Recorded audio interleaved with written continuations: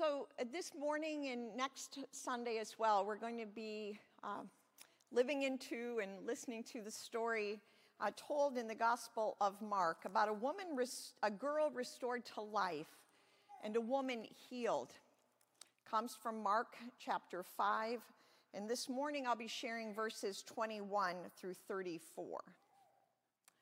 And it goes like this. When Jesus had crossed again in the boat to the other side, a great crowd gathered around him, and he was by the sea. Then one of the leaders of the synagogue, named Jairus, came, and when he saw him, fell at his feet and begged him repeatedly, "My little daughter is at the point of death. Come and lay your hands on her so that she may be made well and live." And so Jesus went with him.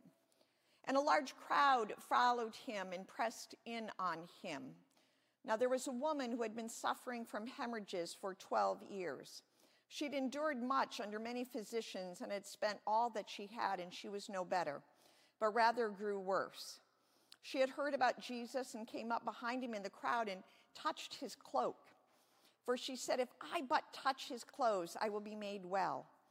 Immediately her hemorrhage stopped, and she felt in her body that she was healed of her disease. Immediately aware that the power had gone forth from him, Jesus turned about in the crowd and said, "Who touched my clothes?"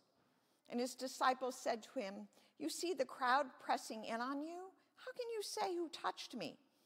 Jesus looked all around to see who had done it. But the woman, knowing what had happened to her, came in fear and trembling and fell down before Jesus and told him the whole truth. And he said to her, "Daughter, your faith has made you well. Go in peace and be healed of your disease." This is the word of God for the people of God. Thanks be to God.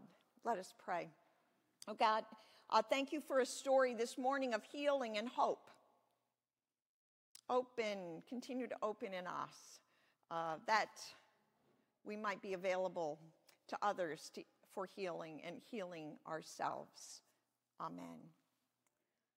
Just a few words this morning about this scripture. We will continue it next Sunday. For there's so many parts of this passage that I think we can connect to. The story begins with Jesus by the sea. Once again, there is a large crowd. This comes up over and over again in scripture. A large crowd, and the word is it's pressing in on him. And so Jesus begins to, he hears this request from Jairus, who is a leader in the synagogue. I think this helps us dispel the myth that all Jewish leaders were opposed to Jesus or were out to kill him. Here's this one who has come to seek healing for his daughter. Jesus readily agrees, and we find them on their way, Jesus and Jairus. And as might happen to you, as happened to me, while I'm on my way to doing something else, which is very important, something else comes up. And that is what happens in this story. Along the way, as Jesus is moving toward this healing moment in the future, there is this woman. I wish we knew her name. All we're told is that she is one who has suffered hemorrhages for 12 years. And then there is this fabulous scripture verse that I think applies to our day as well as her day. It said, "This woman had endured much under many physicians and had spent all that she had, and she was no better but grew worse." Maybe you've known people that have had that experience. Maybe you yourself have had that experience. That you've done everything, physicians have done everything, and you are feeling, or they are feeling, without hope. This woman was almost there, but not completely. Not completely. She does the unthinkable. In this last desperate attempt, she does the unthinkable. This woman with an issue of blood, this woman who would be known as unclean, reaches out and touches Jesus. Jesus' cloak, actually, just his clothing. She takes a risk of hope, a leap of faith, and she feels immediately the power of Jesus healing her.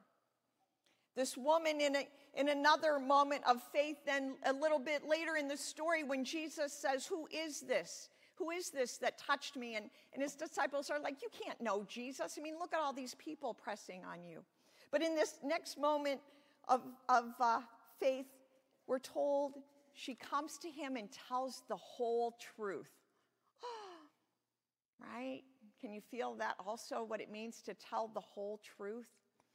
What might she have told Jesus? We don't know completely, but what we know is Jesus' response.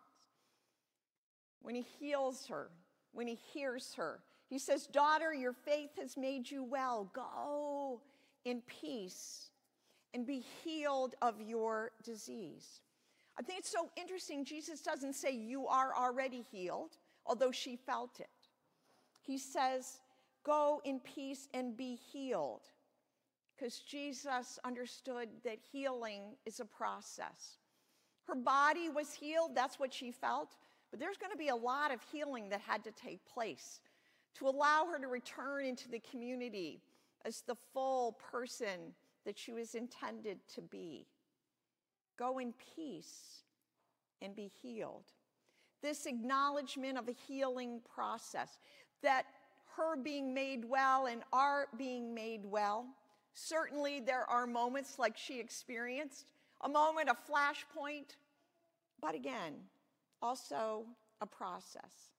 As her strength is fully restored, as she returns in every way to participation in the life in the community.